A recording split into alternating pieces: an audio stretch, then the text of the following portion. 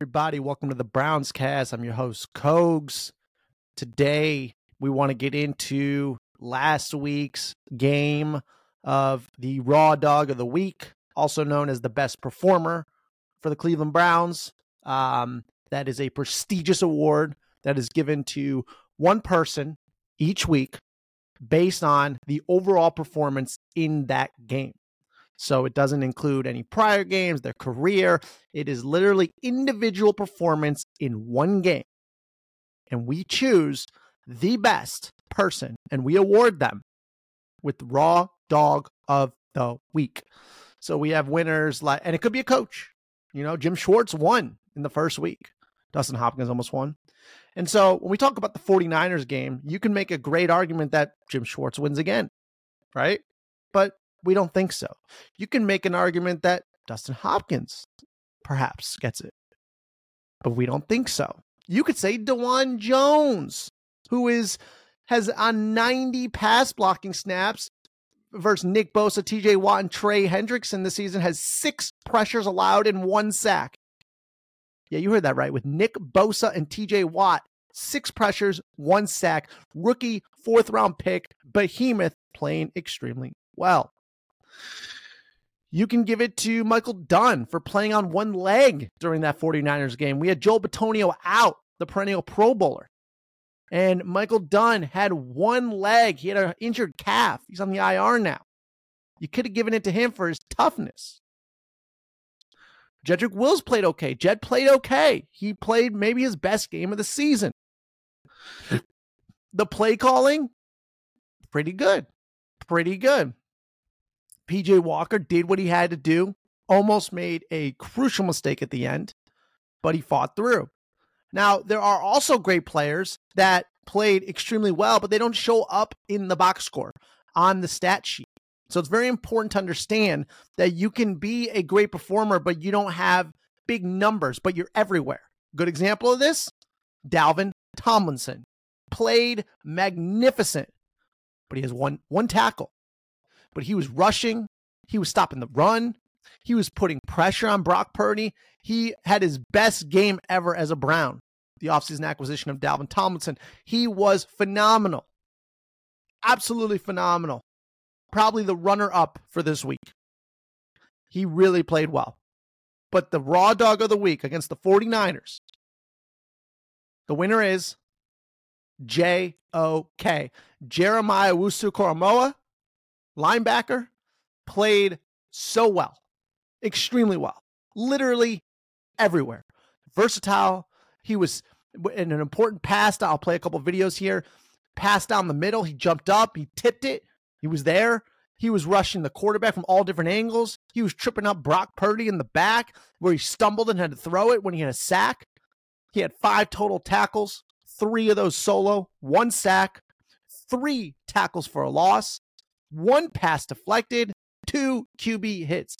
Absolutely everywhere. Everywhere.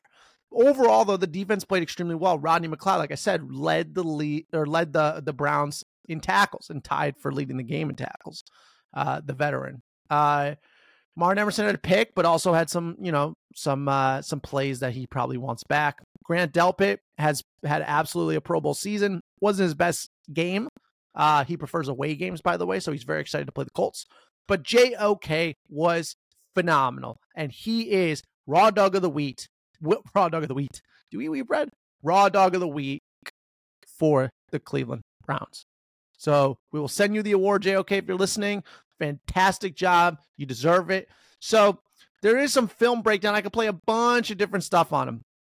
Bunch of different stuff. But talk about a football guy. Brian Baldinger analyzes film like few do. Okay? Like few do. And I could play his whole analysis, but I'm just going to play this clip that made it to Cleveland.com of Brian Baldinger analyzing film on linebacker J.O.K. And if you're watching this on YouTube or Rumble or X, which is Twitter, at KOGZ, you can see it there. If you're listening to this, we'll analyze it afterwards. So you might want to watch this, but it's very short. And let's get into some of the key plays and just listen to him analyze JOK's performance against the 49ers. So that was an incredible play. So they had McCaffrey on a screen, well-designed screen. And JOK snipped it out so quickly and tackled him for like 3 yards for a loss. Just absolutely identified the play, attacked, and just nailed McCaffrey. Unbelievable quickness. It was really phenomenal. So in that play, he literally just went right up the A-gap in between the center and the guard, unblocked, and then forced McCaffrey to go into another lane where he ended up getting tackled. So that would have been a big completion. And in the third quarter, they would have got momentum, would have changed the whole game. He was open, and he tipped it like at the last second. He jumped right up in the lane and deflected it. Just huge play. Yeah, so that play was a huge play when he ran off the sideline, off the right side, and he went to jump up to block the pass and was still quick enough when Brock, pump faked and rolled out to just hit him enough where he ended up stumbling over. And I believe ended up getting a pass interference, intentional grounding on that play. So JOK was remarkable. It was his best game. He was quick. I'm excited to see what he can do against the Colts. He was lining up everywhere. He was in the backfield like nobody's business. I mean, how that happened and did not occur like that in the first few games, he was everywhere. They were lining up on the right, on the left, and in the middle, and he would just shoot up right next to the center and guard, and he would get through them with his speed and even his strength, and if they hand off to the running back, it's already too late because he's right there, boom, and pancakes him. Absolutely phenomenal performance by JOK. Very, very happy for him. Just absolutely outstanding game. There's some good film breakdown on Quincy's channel, who has a very good channel, which is Quincy Carrier. And should we just play some of the breakdown with Owusu here? Yeah, we might as well. So here's him analyzing some, want to give you some insight, want to share other creators with you who analyze the Browns very well, so you can reference them in your future, media and who you want to listen to, because obviously the people that are just on the mainstream are not necessarily the best people. They're put there for a reason. You want to find the nuggets, the real experts that really love the Browns and analyze them week in and week out. Quincy's one of those people. Here's a couple of plays that he analyzed. I'm just going to start you off in a random spot of one of the plays, and you can listen to how he analyzes the plays, and you can see if you want to listen to him or subscribe to his channel. Does he? And that's Myles Garrett. To Williams.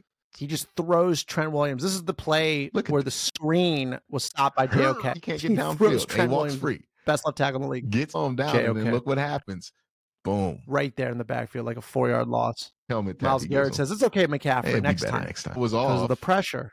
That's when Zadarius crushed Brock. Big hit. Do one more.